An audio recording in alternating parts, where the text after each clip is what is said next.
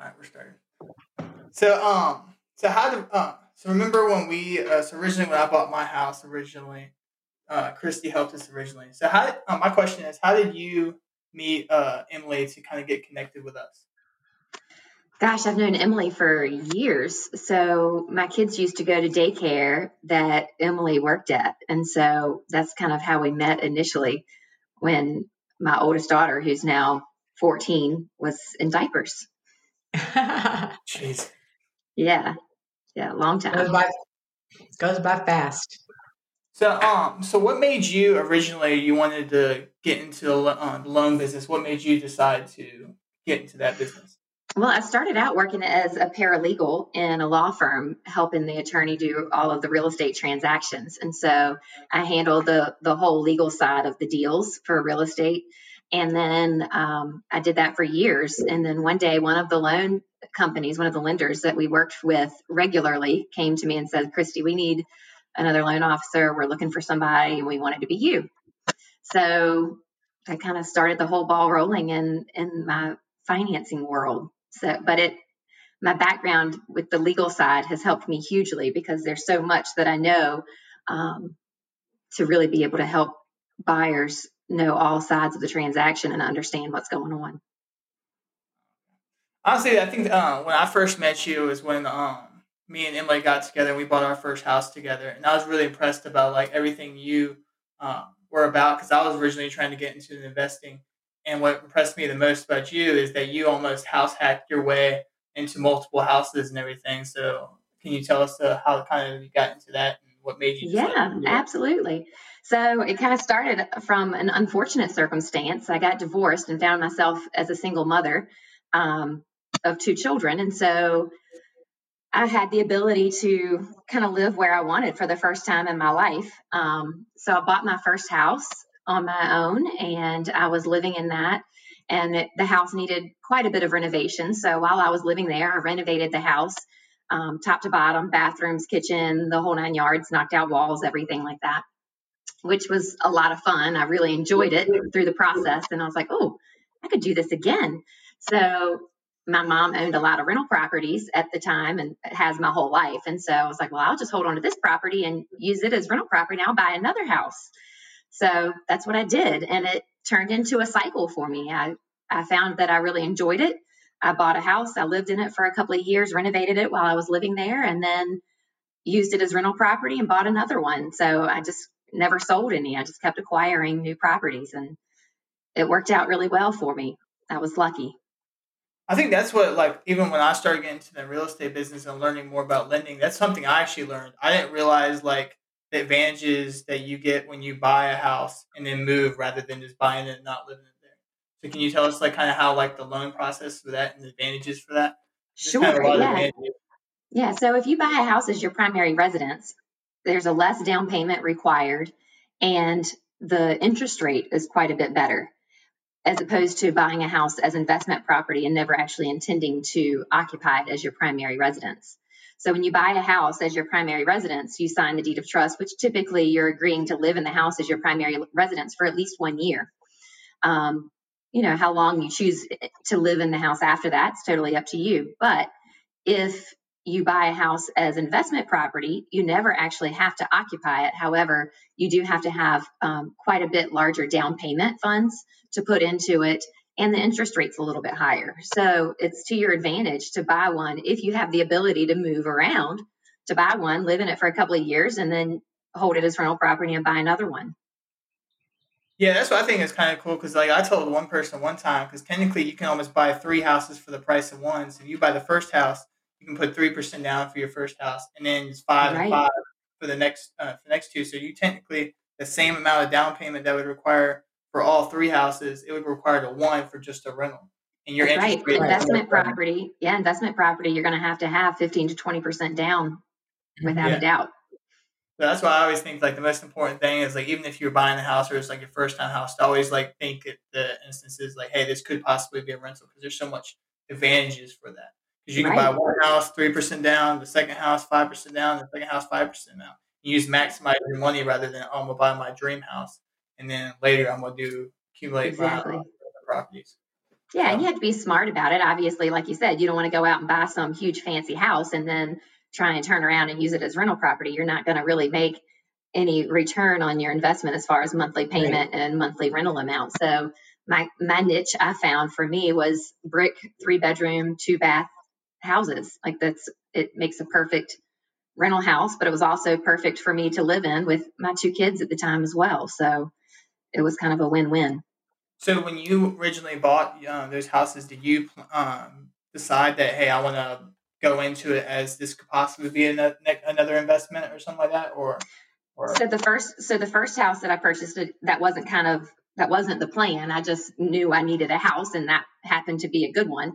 And so that's where I started. And then as I finished renovations on that one, that's when it kind of hit me that I really like doing this. And I was kind of bummed that I was finished with renovations, and now I could do it all again with the next house and keep this one. So once I decided after the first house to purchase another one, then yes, I ideally looked for properties that would fit that same mold, ideally the 3-bedroom, 2-bath, brick ranch, they're good solid homes.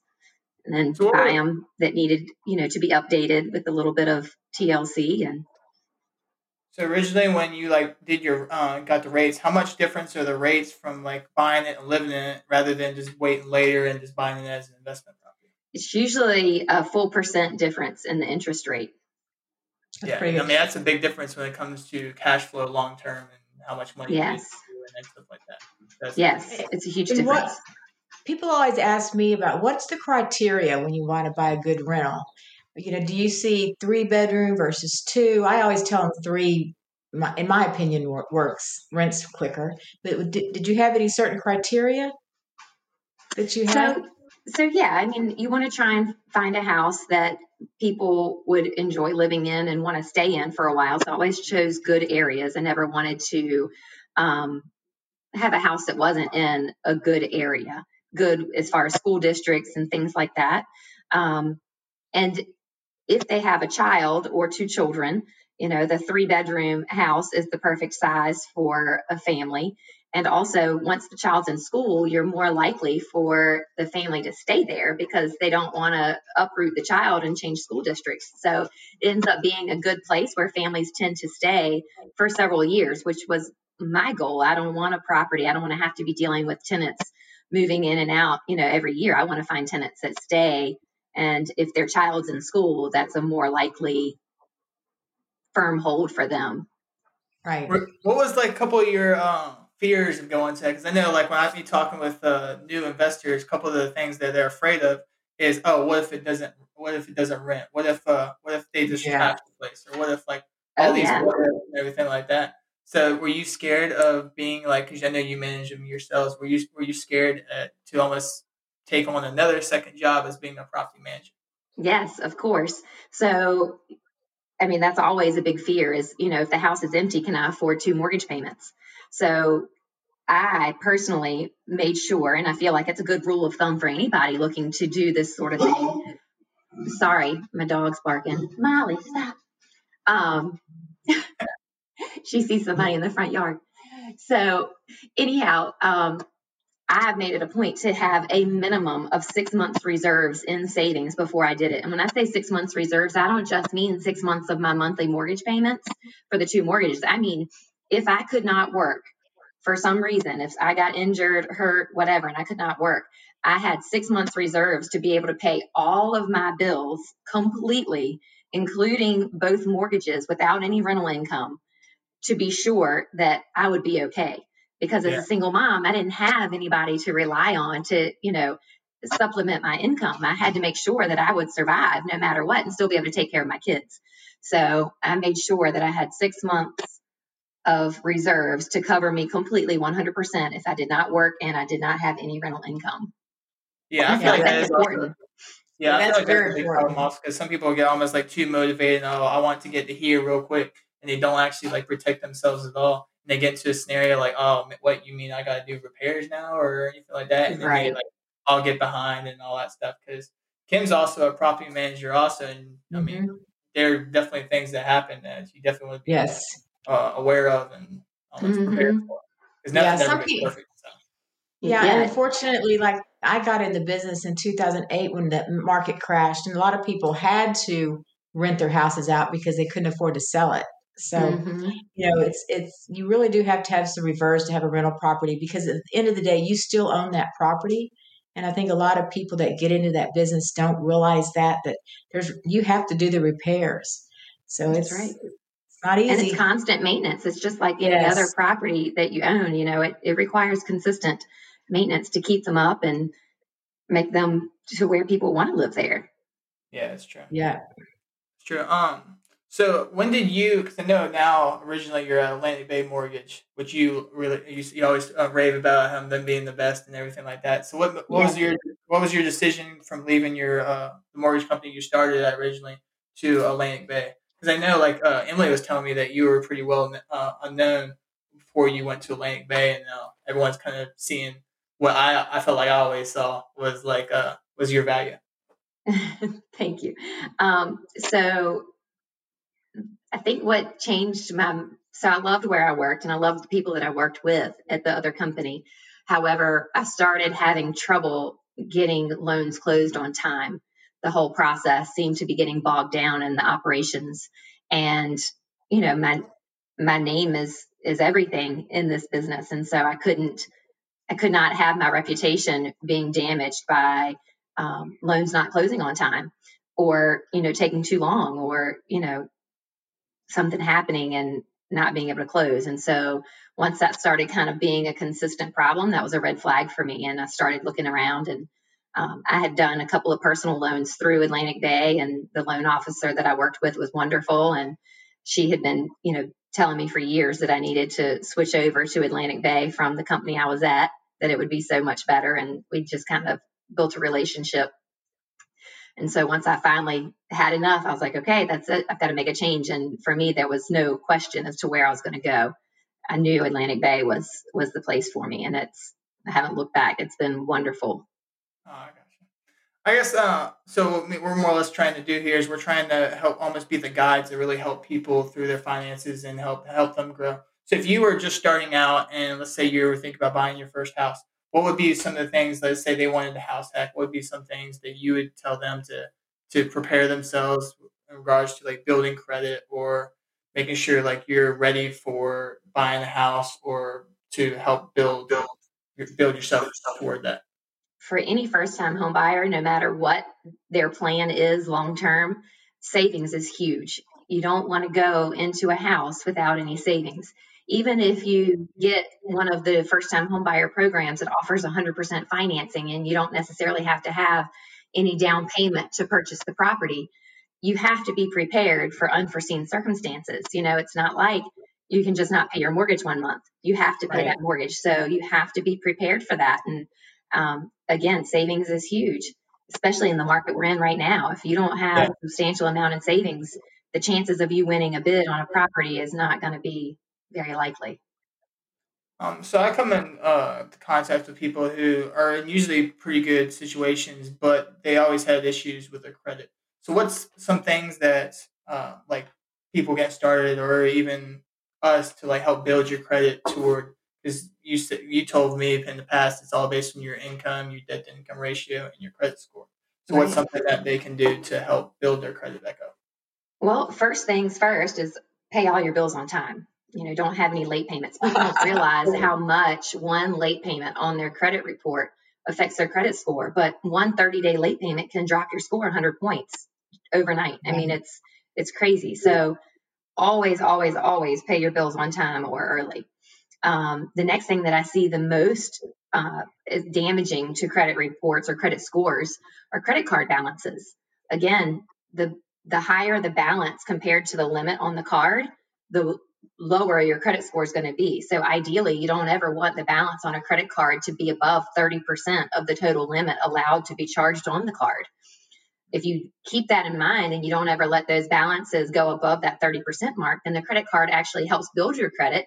You pay your monthly payment on time and don't ever let that balance get too high. Then it helps build your credit, and your credit will actually improve because of the card. But the moment it goes over that 30% mark, it stops helping and starts hurting. So credit bureaus like to see that you have available credit that you can use, but you don't utilize all of the credit that is Right. available to you. What else builds their credit? Because I know a lot of people say, well, I have a debit card or I have, little bitty things like that. But what else can they do? Rent? Does rent build their credit? No, rent does not build your credit. Most landlords do not report to the credit bureaus. Things that build your credit are actual loans, debt, actual debt. So a credit card, an auto loan. I would absolutely stay away from all department store credit cards. Credit bureaus do not like department store cards. They feel that it shows impulsive behavior with your credit because you're in line, you're waiting in line. They say, hey, I'll give you 10% off if you open up this credit card today. And you say, okay, let's do it. And, you're not even thinking about the fact that the credit card has a 29% interest rate on the back end that's going to cost you way more money. You're just looking at immediate savings. So credit bureaus don't like department store cards, so I would stay away from those completely. But any type of loan that you get through your bank or bank credit card or anything like that will definitely help start building your credit. So anything that you have to pay monthly. That's right. Like a credit. And what about medical bills? I get asked that question all the time because they say, well, I have a lot of medical bills I lost my job or, there's always why they haven't been paying them. And then student debt. How does that affect people's credit? So if people have medical collections on their credit report, we are not required to hold that balance against them. However, you have to remember that medical collections still hurt your credit score pretty drastically. So you still don't want to have those, even though we don't have to count it in your debt to income ratios. It hurts you hugely in where your credit score actually falls. So again, it's just like that 30-day late payment. It can truly ruin your credit score by having a medical collection. But when you say can't hold it against them, what does that mean? Like you know what I'm saying? If it still drops their credit, you're kind of holding it against them. Right. I mean, we don't have to count it as a monthly debt. Okay. So typical collections, we have to count a monthly payment for that collection. Or it can, if it's over a certain amount, it can actually disqualify them for a loan completely. Medical collections, we don't have to view that way. However, it does hurt your credit score. So as far as loan qualifying, we don't hold it against you as far as the collection amount or having to use a monthly payment for it in your debt to income ratios. But obviously your credit score is what your credit score is. We can't adjust that. I was actually told one time that like you're supposed to do is like, let's say you have a balance, let's say you use it for groceries or something like that, to leave like $20 every month over. Is that like a thing, or did someone just tell me that? So it just depends. Yeah. So it just depends on how you use your credit card. A lot of people think that they can charge a balance on their card, and as long as they pay it off every month when they receive the invoice, that they are showing a zero balance to the credit bureaus. But that's not actually true. Credit card companies actually report to the credit bureau before they send you your monthly invoice. So by the time you get the bill in the mail, they have already reported that credit card balance to the bureaus. So let's just say if you had a credit card that had $1,000 limit, and every month you charged $900 on the card, but you paid it off at the end of the month every month. Well, that's great, except for what the credit bureau sees is that you have a revolving $900 balance on your credit card every month, which to them appears that you've already almost maxed out your credit card and you have no available credit. They don't see that you've paid it off because they only see one snapshot of where that credit card balance is throughout the month. And if they see it at $900, then they think your card's maxed out. So if you're going to do something like that, I would suggest paying off the credit card as soon as you use it.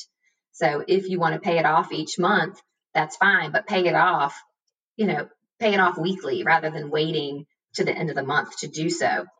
And yes, leaving a small balance on the card can help, because if you pay it off completely down to zero every month or every week, and it never actually reports any balance to the credit bureau, then to the credit card or to the credit bureaus, it appears that you're not using it at all, which is not a good thing either. So you want it to be reporting a $10, $20 balance at minimum every month, and show that you maintain that or pay it off, because that's what helps build your credit score. So you shouldn't leave a whole bunch of because I'll meet people that have, well, I closed that account. I mean, I don't use that account, but they'll have a whole bunch of store cards or a whole bunch of gas cards, credit cards, but they don't use no balances. So they should close those. No, you don't want to close any accounts that have been open for a while, even if they're department store cards that we've talked about. If you've already got them, then and they have zero balances, let them sit there. Don't Okay. close them, because at least that does show some credit history for you. If you've had that account open for 5 years but you don't use it, that's available credit, regardless of the fact that it's not necessarily ideal, but it is still available credit that you don't utilize, which credit bureaus do like. So I would Okay. suggest not closing any open accounts, just pay them off and don't use them, but don't close them. So we talked about credit scores. I guess the next thing is like debt to income ratio. I've had in the past, like, a certain deal fell through one time. It's because a person, when they had multiple rental properties, I guess it gets to a point. You know how, like, you told me one time, like, one or two or three, it like evens out 100% with your rent and whatnot. There gets to a point where that is no longer the same scenario, where it goes like almost like 75 to 100 or something like that. So some loan programs have a limitation to how many finance properties you can have at any given time. And so you have to be careful with that. And they're all different. So it's impossible to say what each one is going to be, but some do have limitations. But what I think, if I understand you properly, you're asking, will the rental income still be beneficial with multiple properties? Is that what you're? Yeah. So, like, for instance, like, I had this one scenario. It was like she had like 5 or 6 rentals, and it got to where her debt to income ratio is messed up, even though that she had someone else paying the mortgage, more or less. Mm-hmm. Yeah, and it just depends on what that profit margin is between what your mortgage payment is and how much you're getting in rent. If you're upside down and if you're only collecting, $1,000 a month rent, but your mortgage is $1,200 a month, clearly that's not going to help you.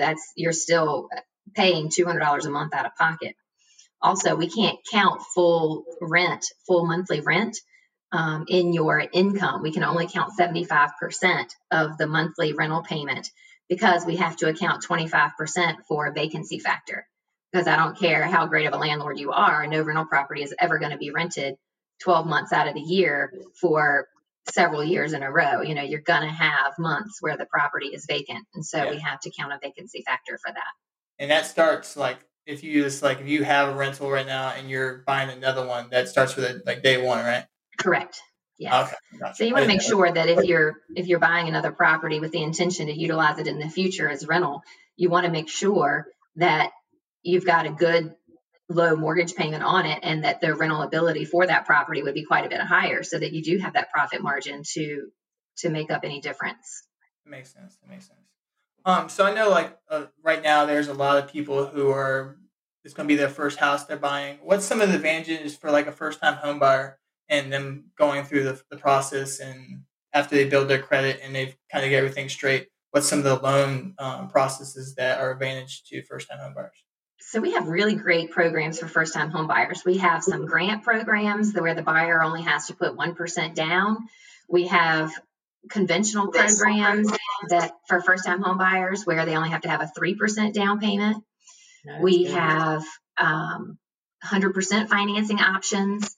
So, it's all, we have plenty of programs that can really fit exactly what a borrower needs, which is hugely helpful when we're trying to find custom products to fit exactly what they're looking for and what's going to help them secure their financial future in the best possible way. So what's some of the 0% financing options, or 100% the 0% down payment?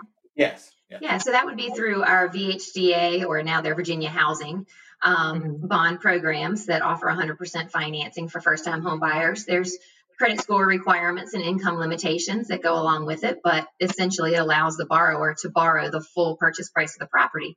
So then at that point, they don't have to have any down payment at all. The only thing that they are responsible for paying is their closing costs. Are the interest rates a little bit higher, or are they still getting when you use these programs? They're still really great interest rates because they're government funded. They're really great loans. Would that be like 100%, or is it almost like have like a small second mortgage on the property also? Great question. So the first loan is for the typical, the 100% financing option does consist of two loans. The first loan is the typical conforming loan, so a conventional or FHA loan where you would have to have 3.5% down payment. But then because this loan is through Virginia Housing, they allow you to borrow the required down payment from them as well, which is also a 30-year mortgage fixed at the same interest rate as the first loan. So it's super low, but they basically allow you to borrow the down payment requirement from them. So essentially you have two loans.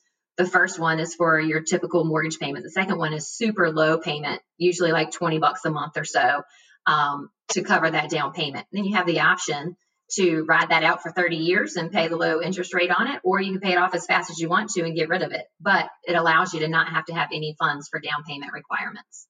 And so those aren't bundled, that payment's not bundled together. They're going to be two separate payments? Yep, you pay them to the same place. However, it is two separate payments.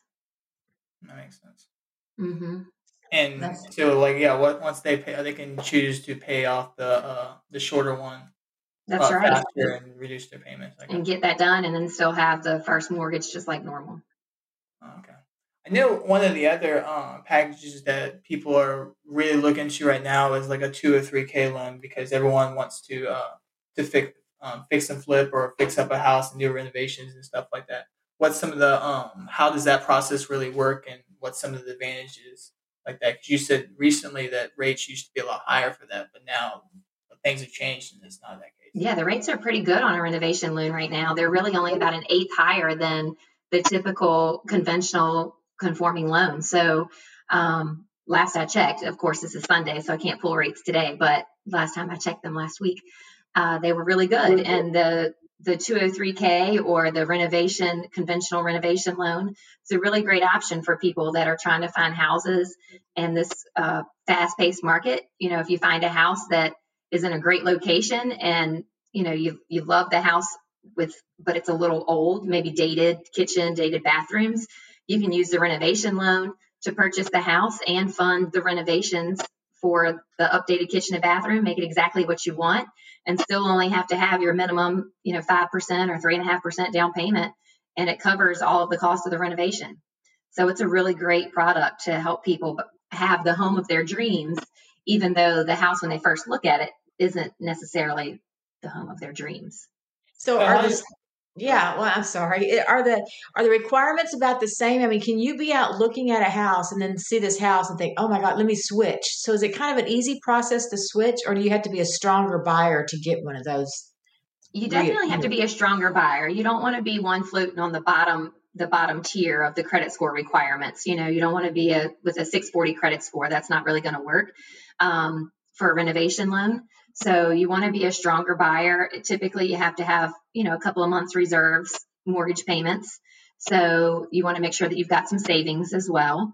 But other than that, it's pretty consistent. Like if you can qualify for X number of dollar conventional loan, then you can qualify for a renovation loan as well. So what would be the process for that? Because I know it's a little different. It's like, so let's say they get pre-approved and everything like that. Let's say we get under contract and we want to do a 203K loan or like conventional renovation loan. How does that work on y'all's end? Because I know they have to calculate with what the repairs would cost and everything like that. That's right. How does that work? So the buyer would have to choose a contractor to give them a line item detailed contract price on what it would cost to do the repairs or renovations that they want done on the property. The appraisal on the property would be done based on purchase price plus proposed renovations. So the appraiser would look at the plans and specs, and they would appraise the property as though the repairs were already completed. So they would say, okay, once this property is updated per these plans and specs, this is what the value will be. As far as the loan amount goes, when we lend the money, we base it off of that appraised proposed improvement value. So the buyer would have to have, for a conventional loan renovation, they didn't need a 5% down of that total acquisition cost or purchase price plus proposed renovations. At closing, we pay the seller for the sale price of the property, just like a normal closing.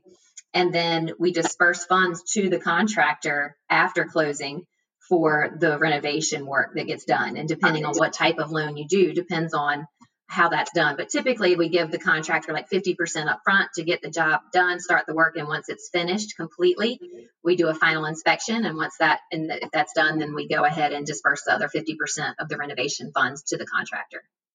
Sorry, as I understand, but you can't do the work yourself. A lot of people ask that question. Correct. You cannot. Even if you're a licensed contractor, correct? Correct. It does not matter. You cannot do the work yourself, and the licensed contractor can't be a family member either. You can't have any relationship. Okay. Makes sense. Yeah. I've had that scenario where it's, I can just do it myself, Right. Yeah. No, it doesn't work that way. HGTV. Yeah, that's when you need your own savings. Yes. I think it could be like because kind of now everything right now is like super competitive. It kind of makes it where rather than you putting all your money, losing all your cash by trying to renovate, that's a good scenario to do, is to more or less buy it. Yes. And flip it, because you're more or less buying an investment property. You can kind of build value that way, as if you're competing. Exactly. Deals. So I think that's a good thing to do. But I think recently in the past, I think I remember seeing one of your videos. You were talking about rates versus like inflation and stuff like that. So I know like now everyone's scared, like with the price going up, inflation is going up and everything. Like how does that really affect mortgage rates right now? Well, yes, inflation is on the rise. It's of all the reports that are coming out, it definitely seems that inflation is definitely something that we are going to be dealing with for a while. And interest rates do increase. When we have high inflation rates in the country, then the interest rates follow. So we are definitely in a rising interest rate market. Rates over the last couple of years have been at historic lows, lower than they've ever been. But we're going to see that steadily start to creep up a little bit over the next couple of years. Yeah. When I say creep up a little bit, I mean rates are still really good. Right. They're still really good historically. They're just not lower than they've ever been. So a lot of people get freaked out and think, oh my gosh, rates are so high. But, in the grand scheme of things, they're still amazing. Yeah, really low. So why do the rates creep up? Is it kind of like quality control, trying to keep the inflation from going higher? Or why do they do that? So it's a little bit difficult to explain, but as inflation increases, the value of that loan being sold on the secondary market actually decreases, because if an investor can purchase a loan at 3% interest rate of return on their investment, or they can purchase a loan at 6% rate of return on their investment, which one do you think they would purchase? Yeah, the higher. They want the higher interest rate. So all of a sudden, this 3% interest rate loan starts losing value because nobody wants to buy it. So now, in order for that loan to be sold, they have to discount that price. So a $100,000 loan is no longer worth $100,000 when you've got a $100,000 loan with 6% interest over here. Now this one's really only worth like $75,000 or maybe $50,000. So investors, as inflation goes up, it causes the interest rates to rise. So then the investors want to purchase the higher interest rates, so the value of the lower mortgage interest rates go down, and it's just a cycle. Right. So do you see it like going up? Because I know at one point it was crazy low. It was like 2.3, 2.4, like crazy. And then like all of a sudden it started creeping up. Like I think it was like over like 1 week it jumped like 0.25 or something like that. Or do you ever see that continuing along? We had a pretty good jump there for a little while, but of course, if I had a crystal ball, then I'd be a millionaire. It's like the stock market. You don't know what's going to happen. So, we can all sit back and summarize what we think. Oh, this is what's going to happen, or interest rates are going to go up, or they're going to go down. But it's all a prediction. Nobody knows for sure. Yeah. You just kind of look at historic data over the years as to what's happened under certain circumstances, and say, okay, well, based on that, this is what might happen. So I don't expect rates to go like super high, by no means. I mean, I can remember my first mortgage was like 6%. I thought that was a great rate. So they're certainly not anywhere near that. So in the grand scheme of things, I think the rates are still really low.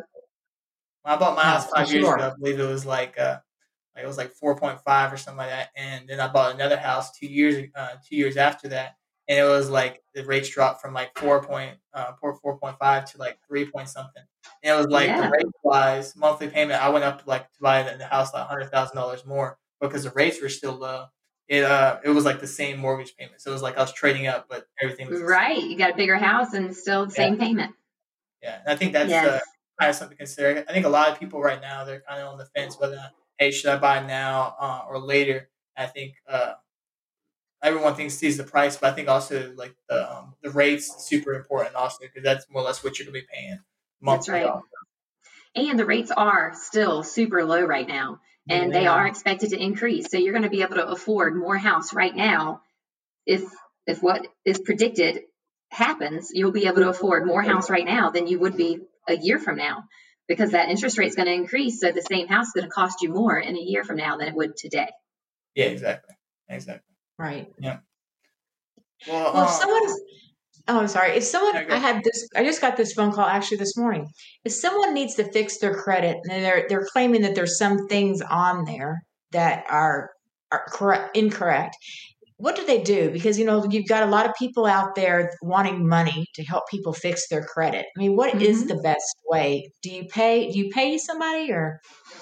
So I can help clients repair their credit to a certain extent. I'm certainly not a credit repair expert. I'm a mortgage Mhm. lending expert. So I can do some credit repair and help them out and give them pointers on things that they need to do. However, if it's outside of my wheelhouse or beyond my expertise, I refer them to a credit repair company that I know and trust because the credit repair companies are not all created equal.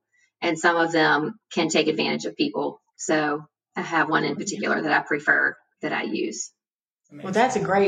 that's a great resource for people then. Yes. Mhm. Yes. So what's your favorite? Like, I know that every scenario is different, but what's your favorite loan packages? 'Cause I've always been told conventional is probably the best one. I've always heard with terms and stuff like that. It's more Yeah. desirable. So it Um, just depends on the buyer and what they need as to what's my favorite. It varies with each buyer. What their situation is, if they're military, if they have money saved for a down payment, if they need 100% financing, it literally changes for each person as to what their situation is, what they need, what's going to be the best to give them the best financial future possible. I look at all of those things when I'm deciding what loan program to put someone in. yeah, I think my reason I like conventional so much is because you can technically get the PMI off after Absolutely. after the value exceeds. Mhm. I believe it's Yes. 80% or something like that. 80%. Yep. You get Yeah, I 20% equity in agree. the property. The PMI goes away on a conventional loan. That's correct. Yeah. Are y'all seeing a lot of refinances right now, or because I know like a They lot of have people. kind of, so back when the rates were, of course, in the twos, there were refinances coming out of the woodwork. People wanted to refinance to a lower interest rate. It's kind of slowed up a little bit now, but there's still really some great opportunities for like cash out refinances because people have so much equity in their property. They can do a cash out refinance to do some of those home upgrades um, that they may not have the cash in pocket to do. So it's a good situation. So we live in a very big military market, and also so what? Mm-hmm. Are people able? Is there like a limit on like the house that you can get for a VA loan, or It just depends on whether they've ever used the VA loan before. If they're first time home buyers using their VA loan, they've never used it before, then there's no limit. If they have, then certain calculations have to be used to determine what they're eligible for at that time. yeah? Because I think one time we worked with a guy who's used a VA loan, was able to use a VA loan twice or Mm-hmm. something like Yeah, that. yeah, you can utilize your VA loan. You can actually own two houses at one time with the VA loan. So it's a really great product to use if you have it at your disposal. It's a wonderful loan. Nice. No, I got you. Kim, do you have anything else you would like to ask? Oh, back to the rehabilitate. Oh, when you're going to refi to cash out, like you said, to do some upgrades to your house. What is the rule there? What's the value of your house to the mortgage rate? I mean, does it have to be like, it's got to be lower than 80/20? Does it have to be like a 70/30?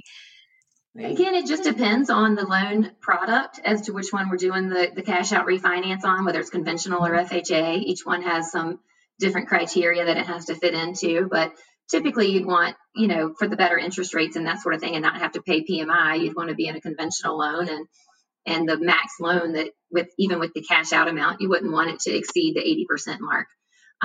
Just so that PMI doesn't kick in and you still have a great loan product. But we have different loan products to suit everybody's needs. Right. Okay. I think I had this issue at the beginning. So like after, let's say we're under contract on the house and we're going through the process, you know how like once you get approved for a loan, there's certain things you shouldn't do. What are some of the things you shouldn't do when you're actually under contract? When you're shopping for a new home, don't go and buy new furniture once you're under contract thinking that, I need new furniture for my house. Don't do that. Don't buy new furniture. Don't buy a new car. Don't do anything different with your credit than what you have been doing all along. Don't change anything, but also don't apply for any new credit, not for anything. Wait until after you close to do anything necessary. So you're saying you need to do while you're in the process is save your money. So you're saying I can't go buy new furniture or anything like that, or no, not if you're looking at buying a house. Right. You can do it with like more or less cash and stuff like that. You just can't put it on your credit card. That's not always a good thing either, because if I'm counting that cash as reserves or your down payment funds and you go and spend it, you're not going to qualify anymore. So don't do anything. Don't buy anything, credit or not. And if you have to, call me and we'll talk about it before I tell you yes or no. Yeah, the biggest thing is refrigerators, because they're so expensive right now. And it's like, no, just wait to that day. Yes. Like right before you're about to close, you have to have all your money in one account also, because that came out of their instances like that where people were trying to transfer their money all to one account, and it's got to have a certain. So it doesn't have to be all in one account. In fact, we don't like to see people transferring their funds from one account to the other multiple times throughout the loan transaction, because it just creates more documentation that they have to provide to us. So if you have half your down payment in your checking account and half of it in your savings account, that's fine. We just get bank statements from both. And then the day of closing, you can pull funds from whatever account you need to for the down payment funds. So I would suggest don't transfer your money around at all unless necessary. It just makes it an easier process for the buyers and less documentation you have to give to us and less explanation. It makes sense. And what about gift letters? We get that a lot. Well, my mom's going to give me $40,000 or things like that. How does that have to work? Can you get that just the day before closing, or tell people what they have to do to make that, So that's usually one of the conditions that we collect prior to getting the clear to close on a loan. We assist the buyer and their family members with that gift letter and sending it out and that sort of thing. That would be something that would be handled prior to closing. And so do the parents have to show? Yeah, sorry. Do the parents have to show where that money comes from too, or is that? Again, it changes with each loan program is different as what the requirements are. Some of them, the parents have to show proof that they have the funds in their account. Some they don't. We just need a copy of the check. It just depends on the loan program.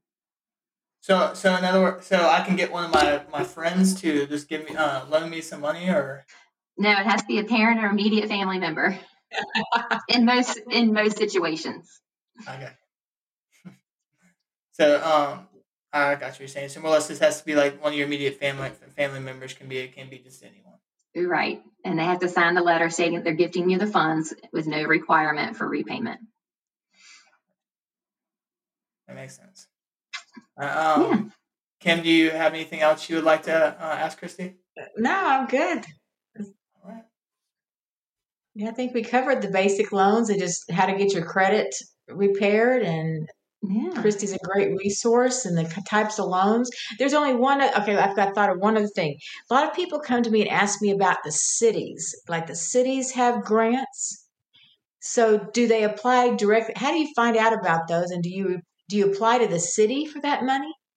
Yeah, so every city's different, and what's available changes throughout the year. So you have to check back because they only have a certain amount of funds allocated for that.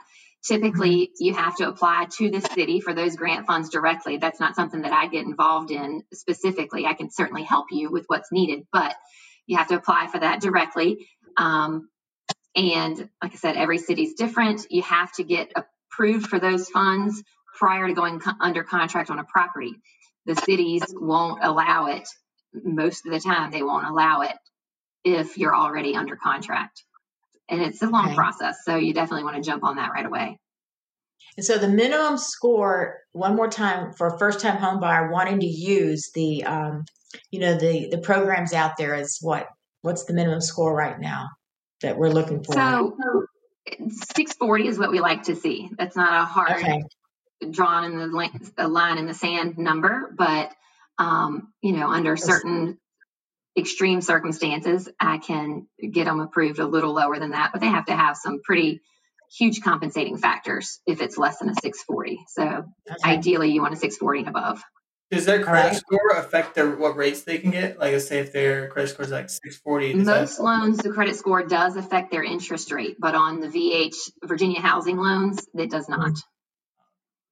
So I keep seeing on Facebook, because Facebook's such a reliable source of information, that something about the government is like trying to gift like $15,000 or something like that, some kind of amount to new homeowners. Do you know anything about that?